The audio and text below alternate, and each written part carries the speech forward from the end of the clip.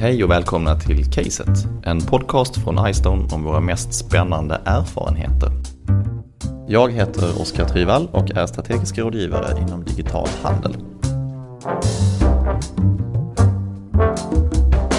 Idag kör vi ett litet specialavsnitt där vi faktiskt tittar på vårt eget case runt molnlösningar. IT-avdelningar har idag en utmaning att förändras för att fortsätta vara relevanta när molntekniken växer sig allt starkare. På iStone går vi igenom denna resa själva just nu. I det här avsnittet kommer vi dela med oss av våra erfarenheter från vår egen förändring, ge vår syn på drivkrafterna bakom den här förändringen samt några tips och råd till alla er IT-chefer där ute. För att prata om det här så har vi med oss vår egen CIO Per Fredriksson idag. Hej Per! Hej Oskar! Välkommen hit. Kan du berätta lite om dig själv och din bakgrund? Jag började för 4 år sedan som CIO på iStone och innan dess hade jag jobbat som IT-chef i 14 år på olika internationella företag. Det som var gemensamt för de här var ju att alla var i någon typ av snabbväxande företag. Varför började du som CIO på iStone? Vad var ditt uppdrag här och hur såg det ut när du kom hit egentligen? Ja, eftersom jag hade jobbat på snabbväxande företag så tyckte jag det var jättespännande att börja på iStone som hade då, det grundades ju 2006 och sen hade ju växt väldigt snabbt, så när jag började för 4 år sedan så var vi ju knappt 400 anställda. Och då var ju en utmaning att, som det ofta blir när man växer snabbt, är att de här stödjande funktionerna inom företaget inte alltid hänger med. Och för IT var ju så att vi hade ingen gemensam IT-funktion. Det var en person som jobbade med stöttad IT internt. Och mitt uppdrag var egentligen att bygga upp en IT-funktion så vi säkerställde den fortsatta tillväxten. Då kan jag tänka mig att det måste varit ganska fragmenterat och ganska utmanande när du kom in. Vilka var drivkrafterna till att du började titta på just cloud-lösningar sen? Ja, det var ju egentligen att det jag började göra faktiskt, för det som du säger, det fanns utmaningar, och det jag gjorde då var att jag träffade alla systemägarna och jag träffade även de ansvariga för de olika affärsverksamheterna och frågade utifrån hur de såg att IT stöttade deras verksamhet och vad som var mest kritiskt för att de skulle kunna leverera. Och det som framkom då att de mest kritiska systemen, ja, det ena var vårt ekonomisystem där vi tidsredovisar och fakturerar, vilket man kan tycka, ja, det är ju självklart. Men det andra som man kanske inte tänkte på, det var ju mail. Det är ju en rätt basal funktion som man bara tar för givet, men det var det andra systemet som var väldigt kritiskt. Och då var det ju så att vi körde allting internt. Vi hade faktiskt i princip alla servrar på vårt kontor i Stockholm. Då började jag titta på hur ska vi kunna säkerställa att mail, den här basala funktionen, alltid fungerar. Och då var ett av alternativen, det var ju Microsoft som erbjöd sin Office 365, sin molnlösning, som ett alternativ till att bygga ut våran egen interna miljö, alltså våra Exchange-servrar som vi hade internt. Och alternativet där hade varit att bygga upp redundans, att anställa en Exchange-administratör för att hantera hela den här miljön. Det vi såg då med Office 365 var ju att den lösningen skulle inte bli egentligen billigare, men vi får en bättre tillgänglighet. Så våran drivkraft här, det var helt enkelt tillgängligheten som gjorde att vi valde att gå över på Office 365. Okej, så tillgänglighet var en drivkraft att titta på cloud. Finns det andra drivkrafter enligt dig som också driver på att man börjar titta på cloudlösningar?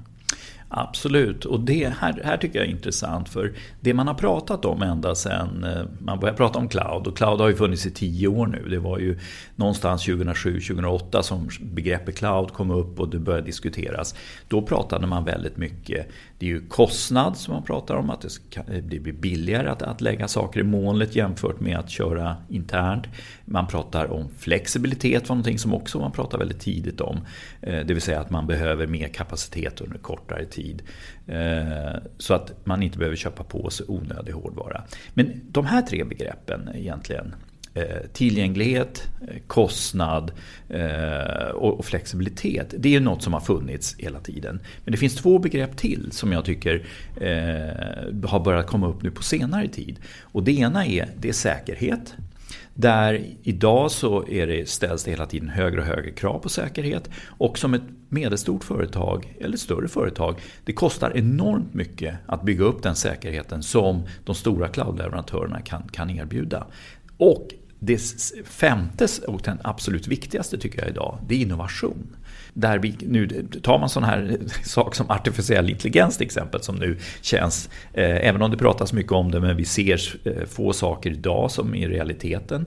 Men här, att kunna tillgodogöra sig den typen av funktionalitet via molnet, alltså till en relativt kostnadseffektivt. Alltså det går ju inte att ha som alternativ att bygga upp en sån miljö internt för ett vanligt företag idag. Då kan jag tänka mig att det är ett övervägande från fall till fall vilken drivkraft eller vilka drivkrafter som är viktigast.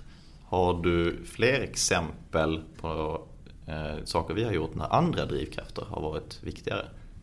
Absolut, och då är ju kostnad är ju en drivkraft som ju har funnits med länge och som man alltid tittar på, i och med att IT måste alltid leverera more for less.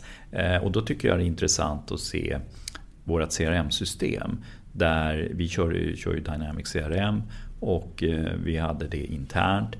När vi räknade då på att köra det i molnet, och då tittar man ju på, det blir ju både hårdvara, vi pratar operativsystem, vi pratar egentligen för att drifta, det vill säga backup, övervakning, hela den biten. Och när vi tittar och jämförde med kostnaden att lägga det i molnet, så blev det väldigt tydligt att vi sparar pengar på att lägga det i molnet. Ett annat exempel som är så här lite udda men blev väldigt tydligt, och det är vårt besökssystem. Enligt lag så är vi ju skyldiga att registrera våra besökare som kommer till kontoret. Och vi behövde införa ett besökssystem helt enkelt. Vi tittade på att köpa, och då var det on-premise-lösningar, det vill säga man skulle installera något på en server och sen så man knappar in, ni vet det här som alla har stött på. Man kommer besöka ett företag, man talar om vad man heter och vem man ska besöka. Otroligt simpel egentligen applikation. Men de här besökssystemen visar sig, de kostar ju, det var ju 30, 40, 50 tusen. Och då helt enkelt så hittade vi på nätet en molnbaserad lösning som kostar 400 kronor i kvartalet. Och egentligen är bara att man behöver sätta upp en dator och en liten skrivare som är uppkopplad mot molnet. Och så har man den här besökssystemet. Och till egentligen en marginell kostnad. Och ett tredje exempel är egentligen där det var innovation. Och det var vår marknadsavdelning som började jobba på ett helt nytt sätt. Man började jobba med metodik som heter inbound marketing. Och där man hittade då en plattform, HubSpot, som stödjer det sättet att arbeta. Så där var innovationen drivkraften. Varför valde vi då inte en lösning man kunde drifta själva? Därför att här kunde vi börja, eller vår marknadsavdelning kunde börja med att använda begränsad funktionalitet för att egentligen stämma av, är det här sett vägen framåt? Och vartefter de har sett att HubSpot är väldigt bra, stödjer marknadsavdelningen på ett väldigt bra sätt, så har man kunnat bygga på med mer och mer funktionalitet. Och det är här som man verkligen ser att innovation stöds med molnlösningar. För man har möjlighet att kliva in väldigt enkelt. Det blir inte de här jättestora investeringarna, utan man provar. Det här var ju ett intressant exempel där egentligen verksamheten driver på innovation fastän det är IT-lösningar involverat. Samtidigt kan jag också säga att fastän iStone har vuxit med mer än 50% sedan du började, så har ju inte IT-avdelningen vuxit någonting. Hur tycker du att IT-chefens och kanske framförallt IT-avdelningens roll har förändrats de senaste åren? Ja, här kan man ju verkligen se en stor förändring. Och mycket beror ju på att idag så, det behövs hela tiden mindre och mindre infrastruktur, personal. Och det beror ju på att dels lösningarna blir mer standardiserade, de är stabilare, och som vi pratar nu om att mycket mer och mer hamnar i molnet. Och jag tycker ett bra exempel på där man kan se där IT hade en rådgivande roll var ett affärsområde som tittade på ett nytt system för hur vi skulle kunna hantera konsultbeläggning. Det här är ju oerhört viktigt för oss som är ett konsultbolag. Där de hittade en startup som hade en väldigt innovativ lösning, och där de ville, vi vill testa, gå igång. Det var en väldigt låg instegskostnad. Återigen så är det typiskt för innovativa lösningar. Det är enkelt att komma igång och testa. Det krävdes inga investeringar, engångskostnader. utan det var bara en månatlig kostnad som man enkelt kunde säga upp. Där vad vi gjorde då från IT-avdelningens sida, det var att vi tittade på egentligen sådana här saker som hur säkert är det här systemet, hur hanterar man data, om vi har data och vill plocka hem det, hur gör man då? Det finns ju compliance-regler att ta hänsyn till. Och där var vi en rådgivare till affärsområdet. Däremot så var ju inga IT-tekniker inblandade i att implementera lösningen. Ja, det låter ju som att rådgivning och den rådgivande rollen kommer att bli väldigt viktig framåt. Om du får säga lite mer om framtiden, hur tror du det ser ut om 5 år till exempel? Ja, det vi ser är ju att IT-infrastrukturen det kommer ju minska mer och mer. Vi kommer alltså fortsätta den utvecklingen som vi har. Precis som du säger så är den rådgivande rollen kommer ju bara växa, och det här ställer ju krav på IT-avdelningen. För ska man vara rådgivare till affärsverksamheten så måste man ligga väldigt nära och förstå deras utmaningar. Så att det här är någonting som är extremt viktigt. Och sen den tredje som man kan glömma bort, en sån här lite tråkig så integration, det är ett tråkigt ord tycker jag, men det är ett väldigt viktigt, för vad vi kan se är att vi kommer ha system som SaaS-lösningar uppe i molnet, vi kanske har köpt några infrastrukturlösningar på Amazon, och sen kommer vi fortfarande ha applikationer som körs on-premise. De här ska prata med varandra, och att kunna få sätta ihop den integrationen, det kommer vara en växande utmaning framöver. Och det tror jag också. Det tror jag kommer bli väldigt, väldigt viktigt framåt. Vi ser ju den trenden redan idag från det området jag kommer ifrån inom e-handelslösningar, där just den där kombinationen blir vanligare och vanligare. Och där vi också ser en fortsatt utveckling där mikrotjänster utvecklas i rask takt. Det blir mer och mer löst kopplade tjänster som behöver kunna prata med varandra och behöver kunna kombineras med en robust etablerade lösningar som finns, som kanske sköts av IT idag, där just integrationen kommer att bli otroligt viktig. Avslutningsvis då, om du fick ge 3 tips till en IT-chef som vill börja komma igång med att drifta lösningar i molnet, vilka hade de varit?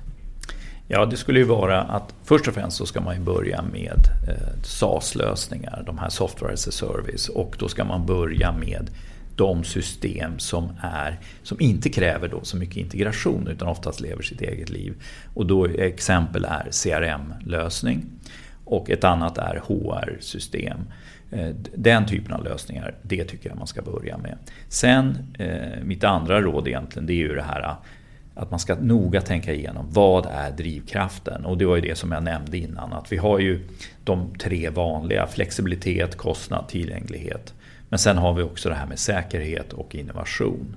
Och där kommer vi in på mitt 3:e råd. Det är ju innovation. Det är ju här som IT verkligen kan göra en stor skillnad för det företaget som man stöttar verksamheten för. Hjälpa till att berätta vad finns det för typ av innovativa lösningar att köpa i molnet. Och det här tycker jag, det här ställer ju jättestora krav på IT, men det här är också otroligt spännande. Så att jag tror att det här är något som man inte har några problem att ägna sig åt. Så att innovation, ta med er det. Tack så mycket Per, tack för att du kom. Tack Oskar. Du har lyssnat på Caset, en podcast från iStone om våra mest spännande erfarenheter. Om du har några frågor eller funderingar eller synpunkter på avsnittet är du välkommen att höra av dig till caset@istone.com. Tack för att du lyssnade.